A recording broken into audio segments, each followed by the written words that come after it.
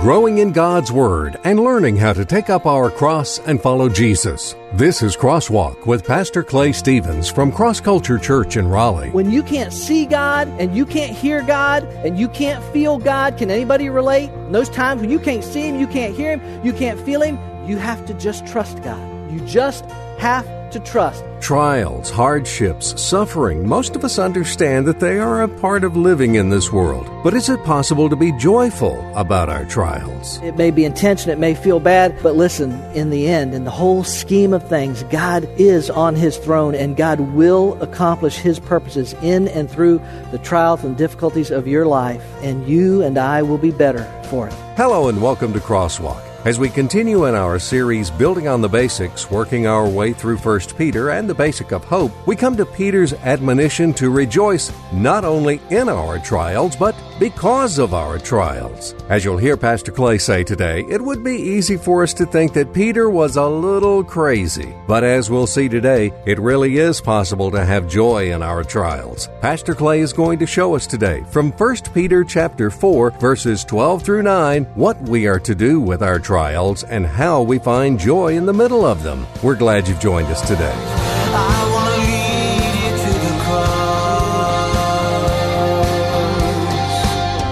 I know sometimes, storms are just, maybe like a thunderstorm or a squall. Sometimes they're a hurricane that come pounding into our life. Am I just preaching to myself, or can anybody identify with what I'm talking about? You may be in the middle of something now. You may be just coming out of something. You may be getting ready to go into something. But it is that idea that these storms and stuff come in to our life, and we need, within that context of trials and tribulations and hardships and sufferings, particularly, as we're going to see this morning, particularly for the name of Jesus Christ, we need some hope in our lives. And Peter has a lot to say about that, of course. I've mentioned it before. I'll talk about it again in a minute. But if you brought a copy of God's Word with you this morning, I encourage you to open it to 1 Peter chapter 4, verses 12 through 19. We're going to close out chapter 4 today as we are building on the basics. We have built on the basic of faith as we walk through the book of James. We're now working our way through the basic of hope, looking at 1 and 2 Peter.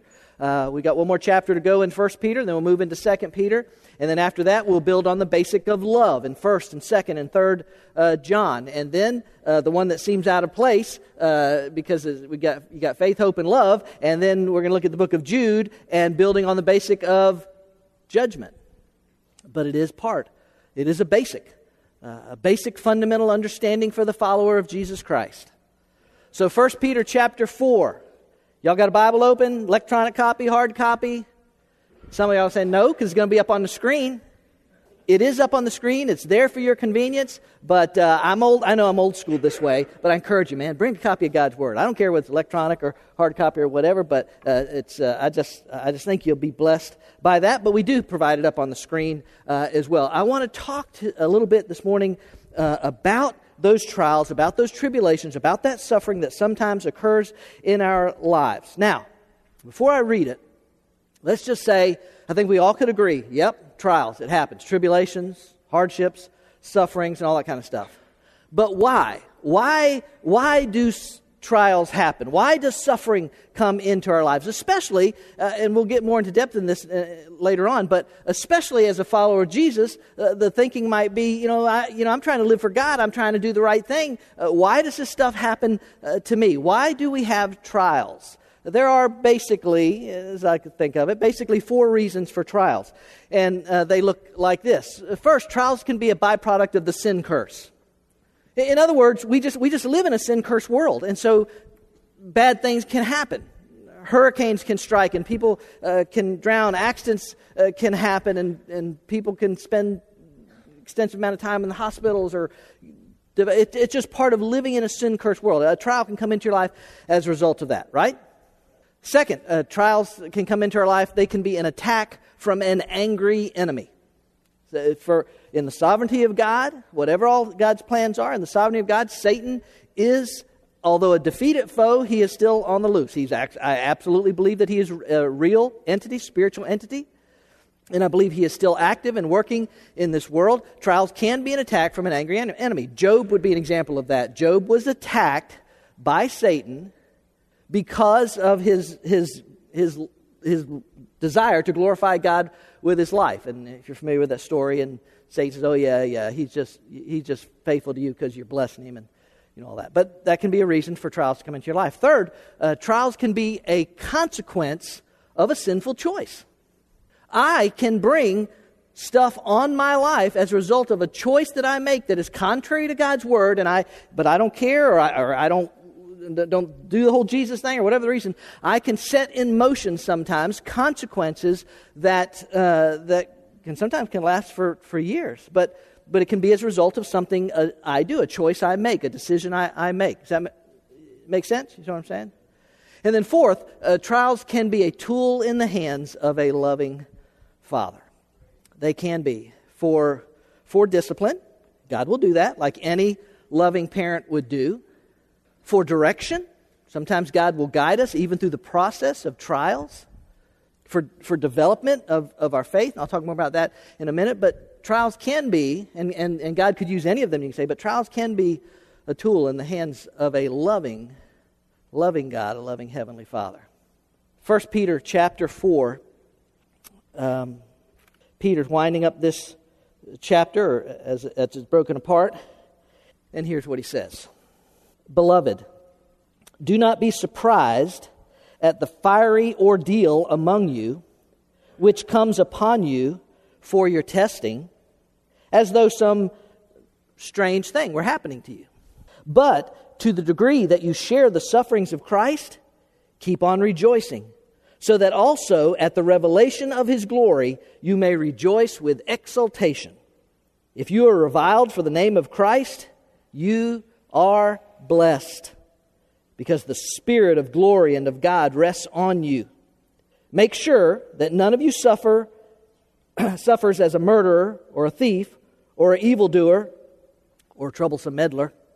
But if anyone suffers as a Christian, he is not to be ashamed, but is to glorify God in this name.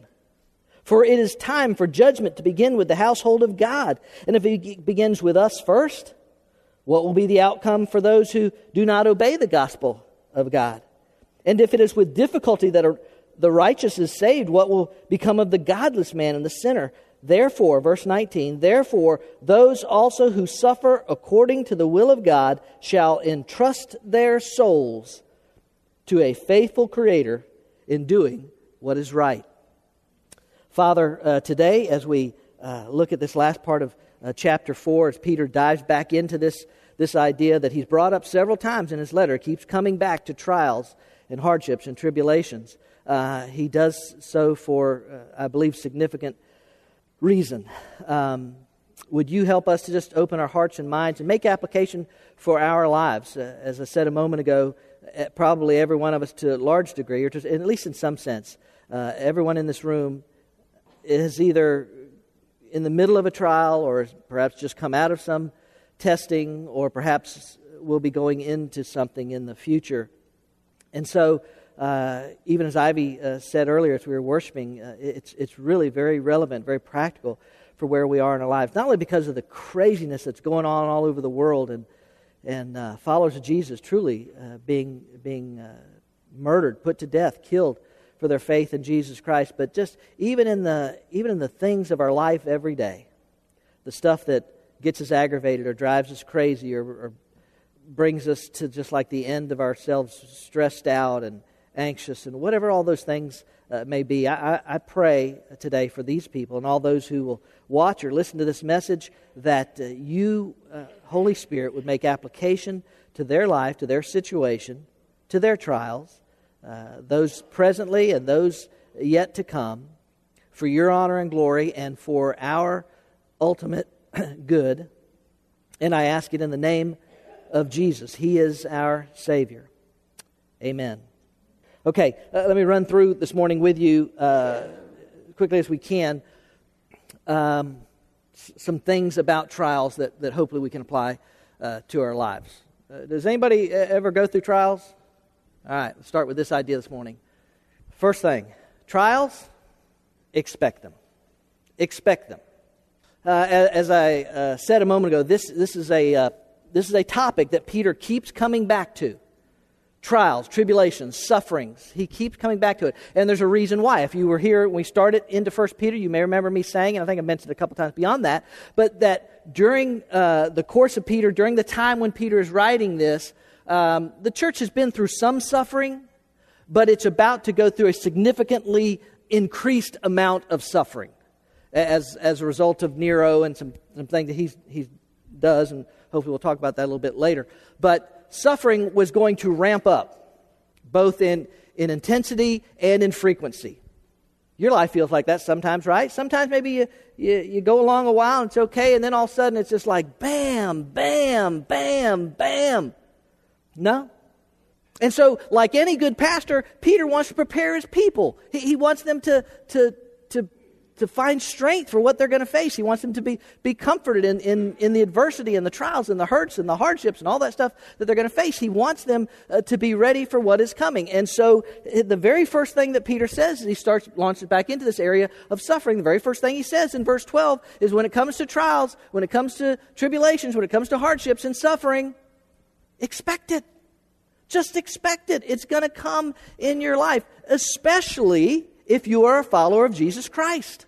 Now, I already said a minute ago that trials and tribulations can come to anybody. We live in a sin-cursed world. There's bad stuff in the world, and people make crazy decisions. So nobody's immune. Trials and tribulations and hardships, all that stuff can come to anybody. But particularly if you're a follower of Jesus Christ, Peter said this repeatedly over and over, there is an enemy that hates you because of your desire to live for Christ and to glorify God, and there's a world that basically hates you, and you can expect for this stuff to come into your life. It is part of this world in which we live. But did you notice that little phrase right there in the middle of verse 12 where he said, which comes upon you for your testing? You read that out loud with me, please. Which comes upon you for your testing. So these trials can come upon you for your testing. Who enjoys taking tests? Very, very few of us, right? But testing can be a very important part of our lives. Now, in the case of trials in our lives and our walk with Jesus, I think you can think of trials coming to our lives, the testing in two ways or for two purposes, if you will. First, there is testing to check up on the reality of your faith. Sometimes stuff comes into your life to test the reality of your faith. Because, listen, it's easy to have faith in God. It's easy to believe in Jesus when it's easy. Do you understand what I'm saying? When everything's going smoothly and the paychecks are rolling in and when everything's going well, it's easy. And so, if there's never a crisis of belief, if there's never a reason to test what I believe, can I ever really know whether I really believe this or not? Do I really have faith? When I say I believe in God, or I've trusted in God, or I'm walking with God, or I want God to guide my life, if nothing ever goes wrong, will I ever really know whether you know what I'm saying? The trials can be a checkup on the reality of your faith. I think little diddly that I put, that it is in the adversity that we can gauge the authenticity of our faith. That's when you get down to the nitty-gritty, that's when you really find out whether you believe what you really say you believe. Because I'm just going to tell you, through just the years of my trying to walk with Jesus, my years of ministry and interacting with other people, I have met lots and lots of people that would say, oh yeah, absolutely, I believe in Jesus. But come crunch time, I've seen that faith disappear completely. So it's not a bad thing to have a checkup on the validity, really, of your faith. Another reason for adversity can be this: it can be a testing to build up the reliability of your faith. I made reference to this a minute ago, I think, but it is through the hard times that this thing really begins to develop. It is in the adversity that we face that our faith begins to become stronger, to become more equipped. Listen, God loves you beyond belief, and He wants you to be ready. He wants you to be prepared for what comes into your life. And so testing may come as an opportunity to build up the reliability of your faith. Does that make sense? You understand what I'm saying? Some of you, let's just be honest. Some of you, and some of you I probably won't even know, but some of you, I know a little bit about your story. Some of you have been through some incredibly deep water. Some of you have walked through some incredibly hard trials and difficulties. It might be a physical condition yourself. It might be of someone else. It might be a family member. It might be a marriage split. It might be a lot. It can be so many different things. And it doesn't even matter if I can name them all, because it only matters the one you're thinking of right now in your own life. Some of you have been through some unbelievably deep trials. And it goes without saying that there was probably little to nothing about the trial that was pleasurable or enjoyable, right? But I would venture to say, if we had time, that those of you that said, yeah, let me tell you my story. Let me tell you what I've been through. If we were to go around the room, I would venture to say that virtually every one of you that have been through those deep waters, those hard trials, those difficult times, I would venture to say that virtually every single one of you would say that your faith in God is stronger as a result of having been through that trial or that adversity or that hardship. That's what trials will do. Now, some of you, again, just being honest, some of you, perhaps in your life, have not ever been through that deep of water. You maybe had little things here, but maybe you've never been through some deep, deep trials or some real testing in your life. Maybe you're just too young to have experienced some of that stuff yet. Maybe you've lived a charmed life. And it's not my job to rain on anybody's parade today, but I'm just telling you, it's coming in your life. If it's not there already, it's coming in your life because it's part of life. It just is. And so trials can be used to build up the reliability of your faith. And so what does he say? Expect them to come into your life. There are certain things that go without saying. There are certain things that you can expect. If you eat ice cream too fast, you can expect to get an ice cream headache. If you go into a local restaurant in the South, you can expect to get sweet tea and grits if they serve breakfast. Amen. And if you tell your wife that you wish she cooked more like your mom, you can expect to die. There are certain things that you can just expect it. It just is. And if you stand for the name of Jesus Christ in a world that doesn't want you to stand for Jesus Christ, you can expect trials and tribulations. So Peter says, don't act like some strange thing is happening to you. And you know what? That's exactly what we do. How many times have I heard one of you or somebody, and I'm sure I've done the same thing. How many times have you said, I just don't understand. I just don't understand why I'm going through all this. I don't understand why I have to go through all that. I don't understand why this is happening to me. I'm trying to live for the Lord. I'm trying to do the right thing. I don't understand why this is happening. Hello? That's why it's happening. Because you're trying to live for Him in a world that doesn't want you to. So you can just expect trials to come in life. And if you expect them, then you're better prepared for them. You're prepared emotionally. You're prepared spiritually. You can be more prayed up. You can be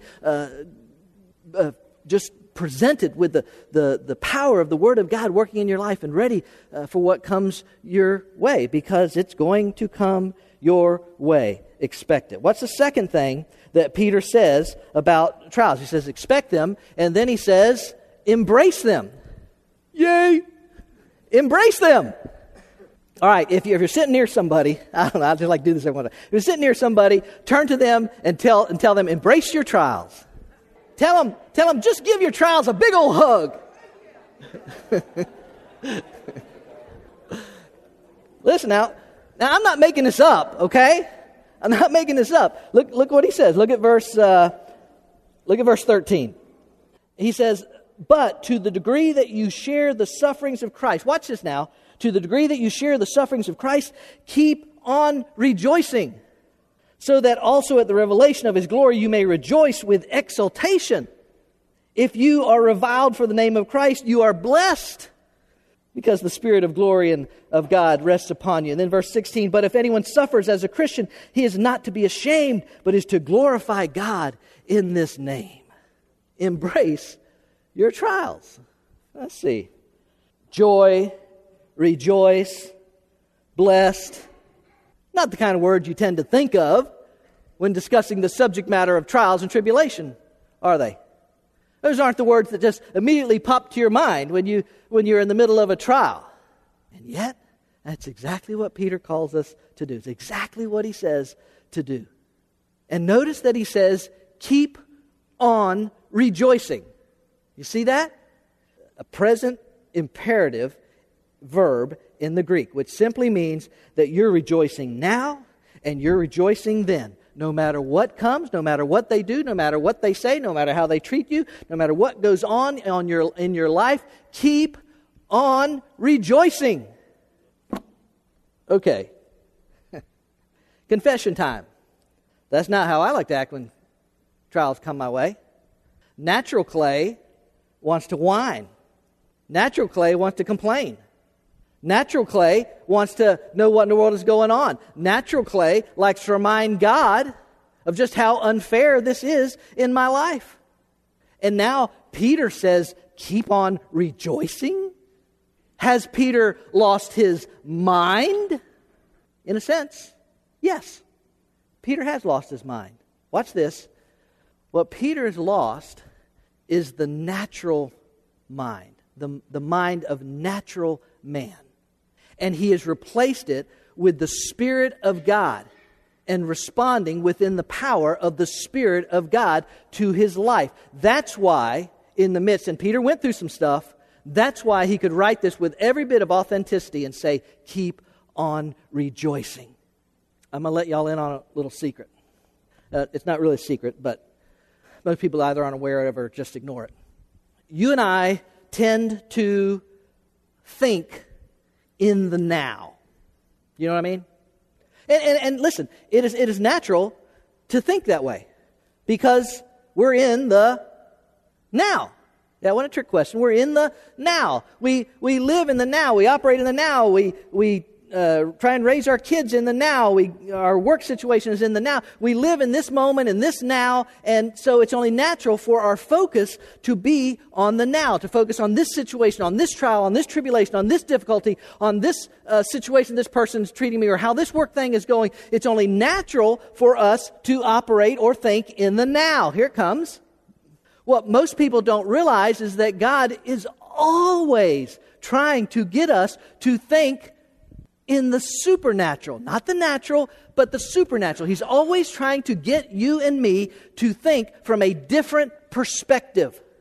Instead of I'm right here, oh poor, why me, I'm going through all this. Instead of this natural now, God's always trying to get us to think in the supernatural. So instead of focusing on the here and now, instead I'm focusing on the there and then. That's what he does this over and over and over again throughout the pages of Scripture. Here's the way I would put it. We live in the now, but we don't have to live for the now. Does that make sense? You understand what I'm saying to you? We don't have to necessarily live for the now. And so he says, hey, keep on rejoicing in the midst of all that. And he gives us some reason. Now look at these reasons that he gives us to keep on rejoicing. It is the privilege, first we start with the privilege of sharing in the sufferings of Christ. All right. It isn't pleasant. It probably isn't practical for where you are and what you're trying to get done in your life. But it is a privilege to suffer for Jesus Christ. It really is. I know it doesn't feel that way to us, but it is. That's what he said. Look at the first part of verse 13, I think it is. But to the degree that you share the sufferings of Christ, keep on rejoicing. If you're suffering for Him or as a result of Him, or Satan's coming against you because you're trying to stand for Him, whatever it is, you can rejoice in the fact. Listen, it's not that our sufferings in any way compares to His sufferings for us, right? But when the world rejects Him as it by and large does. And it rejects us for trying to live for Christ, or try and live for righteousness' sake, to try and live in the way God would have us live, to try and share the message of Christ's love for the world. When the world rejects that, it is a sense, an opportunity to identify with Christ, and it is always, always a privilege to identify with Jesus Christ in any and every situation. Second reason, he says, the promise of the return of Christ. Oh, wait, go back, Tyler. I missed Luke chapter 6, and I wanted to give you this idea of the privilege of suffering Christ. Listen, I want you to see Jesus' own words, because this is important. This is Jesus himself, Luke chapter 6. He said, what blessings await you when people hate you and exclude you and mock you and curse you as evil because you follow the Son of Man? Sign me up. When that happens, be happy. Yes, leap for joy. For a great reward awaits you in heaven. And remember, their ancestors treated the ancient prophets that same way. So Jesus is saying, listen, you're not the first one that they're treated this way, or that Satan's come against, or that all that. So, man, Jesus himself says, you can really see where Peter gets this idea, to rejoice.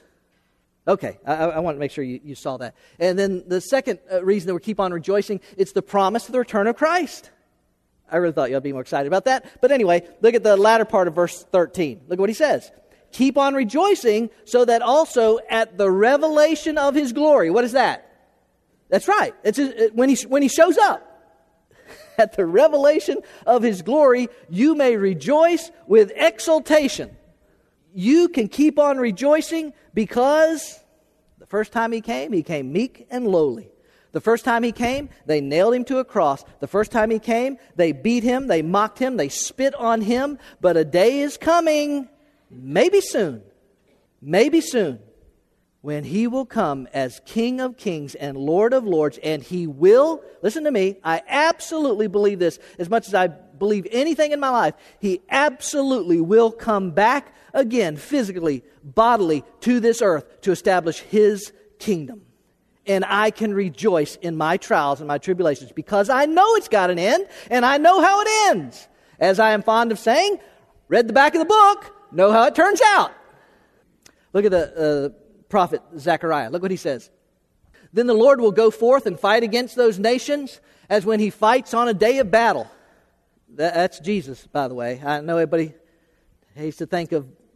In that day, his feet will stand on the Mount of Olives, which is in front of Jerusalem on the east. And the Mount of Olives will be split in its middle from east to west by a very large valley, so that half of the mountain will move toward the north and the other half toward the south. You will flee by the valley of my mountains, for the valley of the mountains will reach to Azel. Yes, you will flee just as you fled before the earthquake in the days of Uzziah, king of Judah. Then the Lord, my God, will come, and all the holy ones with him. Okay, this is good. It's not better, but I got another one. Look at this. 1 Thessalonians chapter 4. Maybe you're more familiar with this one. The Lord himself will come down from heaven with a loud command. The Lord himself will come down from heaven with a loud command, with the voice of the archangel and with the trumpet call of God.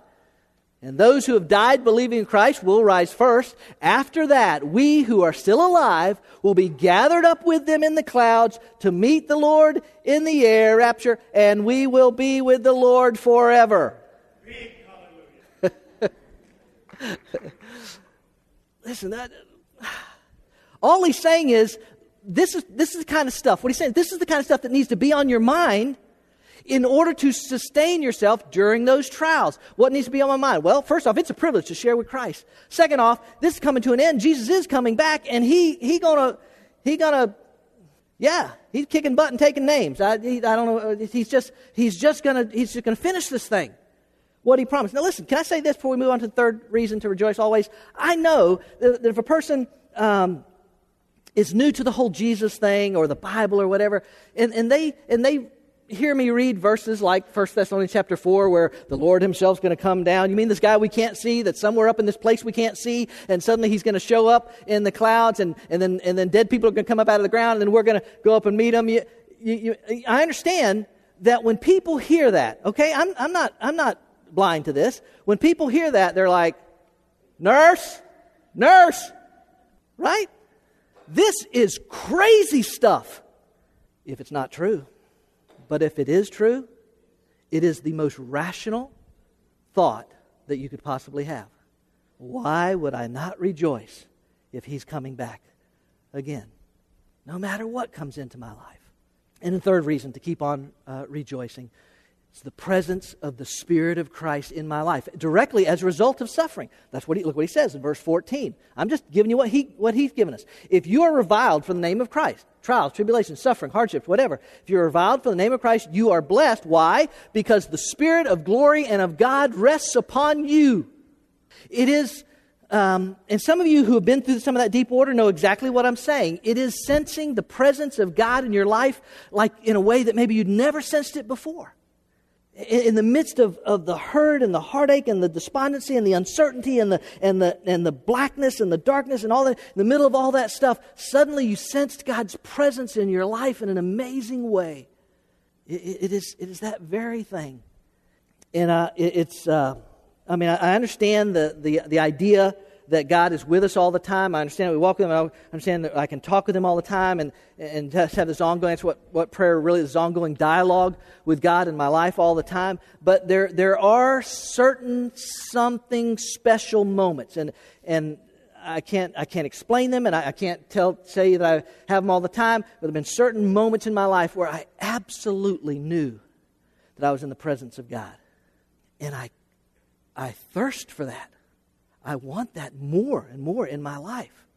But to experience that in this life takes me down Trial Avenue. That's where I find Him. Meeting me, taking care of me, providing for me, empowering me in those trials. Okay? Really.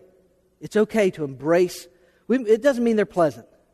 But we can embrace these trials that we face and we can rejoice in the middle of them. Okay? All right, real quickly. Number 3. Here we go. Trials, examine them. It's another thing that you do with your trials. You're going to have them. They're coming in your life. So examine them. Look at verse 15 and then 17 and 18. Again, this is what Peter says. He says, make sure that none of you suffers as a murderer or thief or evildoer or troublesome meddler. But if anyone suffers as a Christian, he is not to be ashamed, but is to glorify God in this name. For it is time for judgment to begin with the household of God. And it begins with us first. What will be the outcome for those who do not obey the gospel of God? And if it is with difficulty that the righteous is saved, what will become of the godless man and the sinner? Trials, examine them.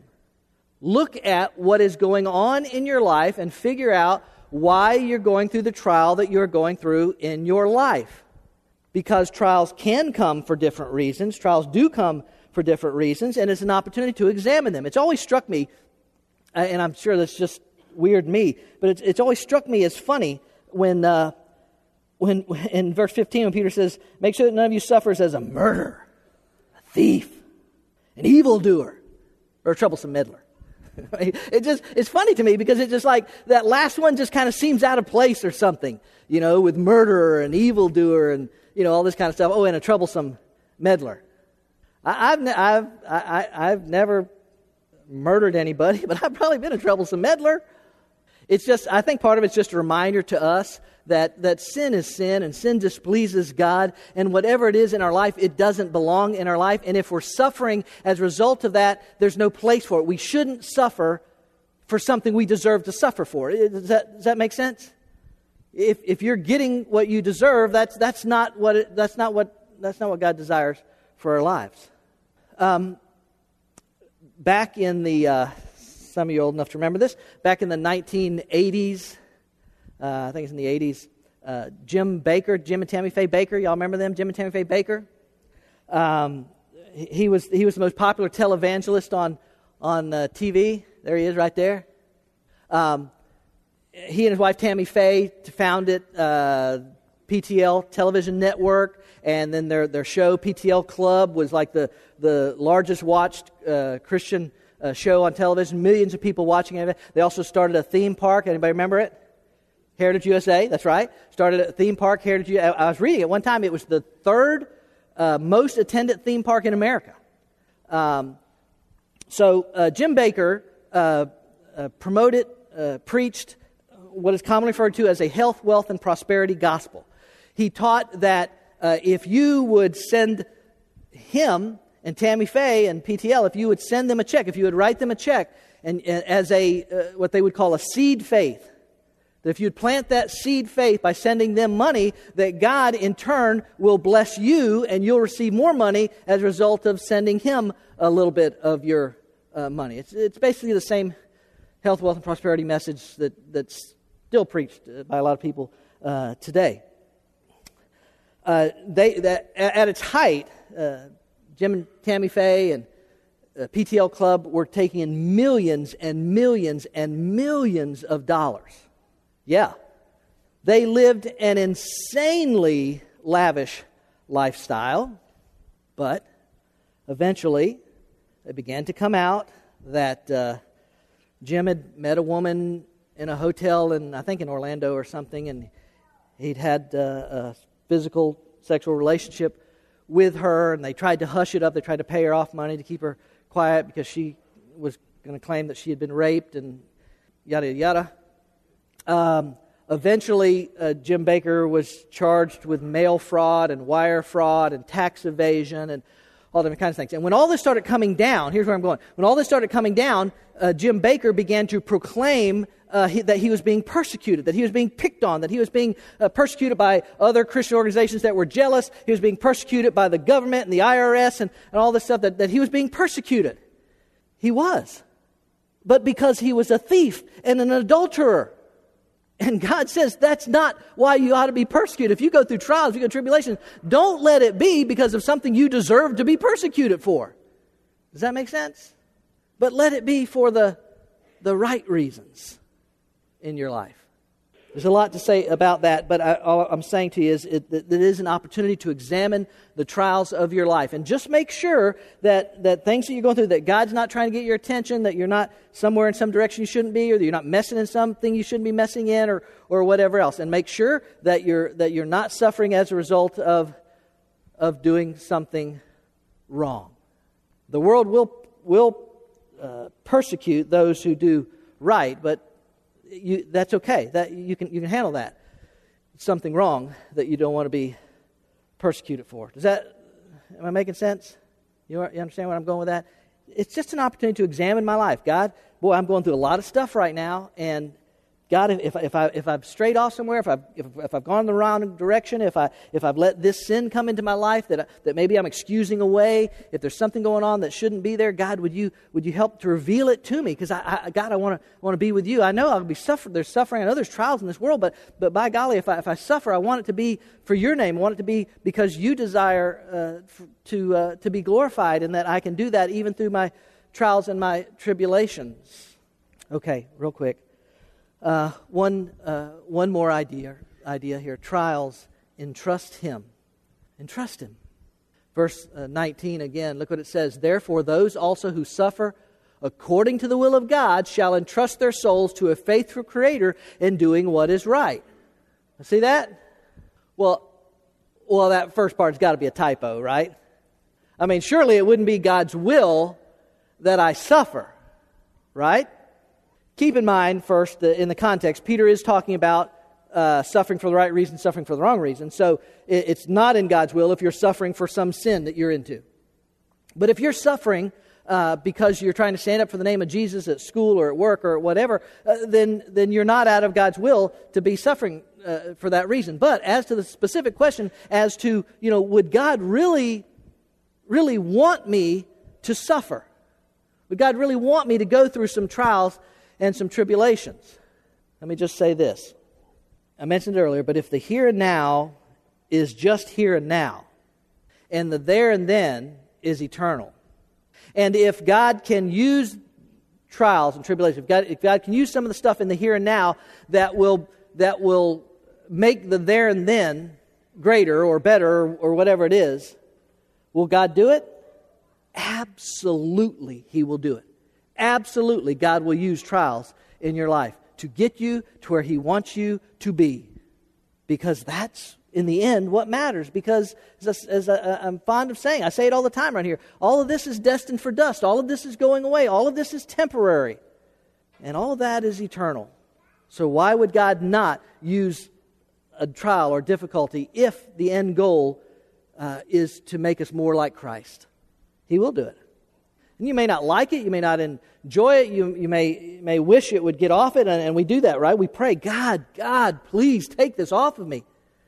But just as he did with the Apostle Paul, there may be times when God says, no, my grace is sufficient for you. You need to go through this whether you recognize it or not. That's basically, essentially what he told Paul. So we do. So let me just kind of try and round this thing up. Let me give you 3 ideas right here just to really kind of encapsulates all 3 of what we said. First, you got to resign yourself to the reality of trials. It's just life. It's going to happen. I can't expect them. They're going to come. Don't act surprised. Don't act as if something strange were happening to you, especially if you're living for Jesus Christ. Expect it to come. You got to resign yourself to the reality of trials. Second, you got to remind yourself of the goodness of God. Listen, and I tell people this. Somebody says, well, I did that 2 months ago. I don't know about you, but I got to do it every day, over and over. I got to remind myself, depending on the severity of the trial or the difficulty or how hard a time I'm going through, I got to remind myself, God is good. God is good. God is good. What I'm going through may not be good at all, right? That happens. There are times when you don't have a clue what God is doing and you can't figure it out and you don't know why this is happening the way it is. And when you can't see God and you can't hear God and you can't feel God, can anybody relate? And those times when you can't see Him, you can't hear Him, you can't feel Him, you have to just trust God. You just have to trust that God is good, and if God is good, then God has good intentions for this. I didn't have time to run through it, but the promise, many of you have read it, promise of Romans chapter 8, that God works all things together for the good to those who love Him and are called according to His purpose. You got to remind yourself of that every single day, maybe. And then third, you have to realign your perspective on trials. I know our tendency, and probably always will be, I know our tendency is to try and, how can I get that one to miss me? How can I get out of this? How can I wiggle out of that? But you got to change your perspective. You got to begin to look at trials as something that you actually can be grateful for, that you can actually rejoice in because you're identifying with Christ, because He's coming back again, because His Spirit is upon you as a result of the trials that you're suffering. And so your perspective on the trials have to change. Instead of saying, God, why? We need to say, God, whatever you want to do. However you can use it. Whatever I have to go through, God, if it's for your honor and for your glory, God, that's a good thing. And if it's going to make me a better follower of Jesus, if it's going to make me a better person to other people, if it's going to make me more compassionate, if it's going to make me whatever, God, do that in my life. I rejoice that you're doing that work in my life. Trials are not easy. They are not pleasant, but they really are profitable. And they really do bring glory to God when we turn to Him and trust Him in the midst of it. The world won't understand it, how you can have such peace and contentment and stuff in the middle of whatever's raging on you, because stuff happens to them too. Like I said, nobody's immune to trials. But when you're being tested, you can stand in Him. Let me close out. Let me just tell this quick little story. I told you that persecution was going to be increasing for the followers of Jesus. Nero comes to the throne on the night of July 18th, 64 A.D., the city of Rome caught fire. By the time it burned itself out, at least 6 days later, there's some discrepancy about how long it actually took, at least 6 days later, at least 2/3 of the city of Rome, the majestic, spectacular city of Rome, at least 2/3 of it lay in ruins. I don't even know. I couldn't find anybody that really had an accurate estimate of how many people died in the fire. Early on, historians began to suspect that Nero ordered the setting of the fire, because they know historically that Nero wanted to rebuild Rome. He wanted to build it to his honor, his glory. He wanted to architecturally do some different things, and the Senate refused. They flat out said, no, that's not going to happen. So it had been rumored for eons that Nero set the fire, or had ordered for the fire to be set. We'll probably never know historically whether that happened, whether that was the case or not. What we do know with a fair amount of certainty is that Nero pointed the fingers at the Christians, at the followers of Jesus. It's their fault. They lit the fires, or they're responsible for the fire, they're responsible for the death. They're the ones that did it. And came this new wave of persecution like the church had never experienced before. Some of them were fed to lions in the arena. Just as sport, just as spectator sport, because everybody was angry at the Christians, because Nero said it was their fault. I tried to think about what would it be like to be eaten alive. Many more were crucified, and it is reported that some Christians were used as human torches to light Nero's garden parties. All I'm saying is, it never hurts to have a little perspective on our trials and to know what we're going through. That yes, it may be intense and it may feel bad, but listen, in the end, in the whole scheme of things, God is on His throne, and God will accomplish His purposes in and through the trials and difficulties of your life, and you and I will be better for it. We really will. As we close out chapter 4 of 1 Peter, that last principle Pastor Clay shared is particularly important. In the middle of our trials and suffering, we have to entrust them to Him, to our God. What we go through in this life in the way of trials and suffering is not easy, but through it all, when we understand how God can use our trials and that we can trust Him with our trials, we can find an inner peace, and yes, even a joy that the world may not understand, but that brings glory to God.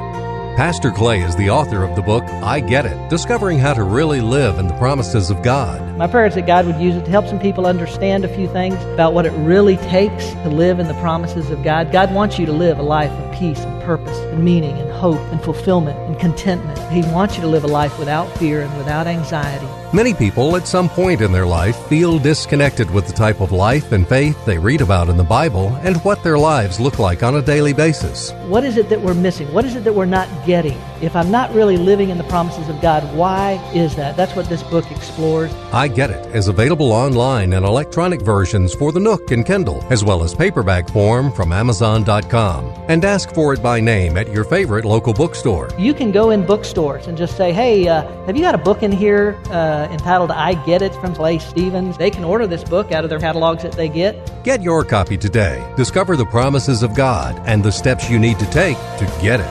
And join us here each week online for another Crosswalk message. God has invited us to know Him through His Word, the Bible, a perfect record of God's revelation to man and applicable to every area of our lives. And if you're in the Raleigh area, we invite you to be a part of Cross Culture Worship. We meet at 10:30 every Sunday morning at the Leesville Road High School, a mile and a half south of I-540, exit 7. Cross Culture Church. We're a church, but instead of religion, we're about relationships. And instead of rituals, we practice realness. Our desire is to be used by God to show people that a life built on the finished work of Christ on the cross is where you'll find what you're searching for.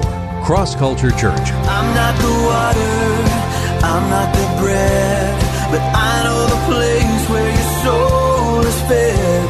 So hungry and thirsty, come and be blessed. I want to lead you to the cross. I want to lead you to the cross.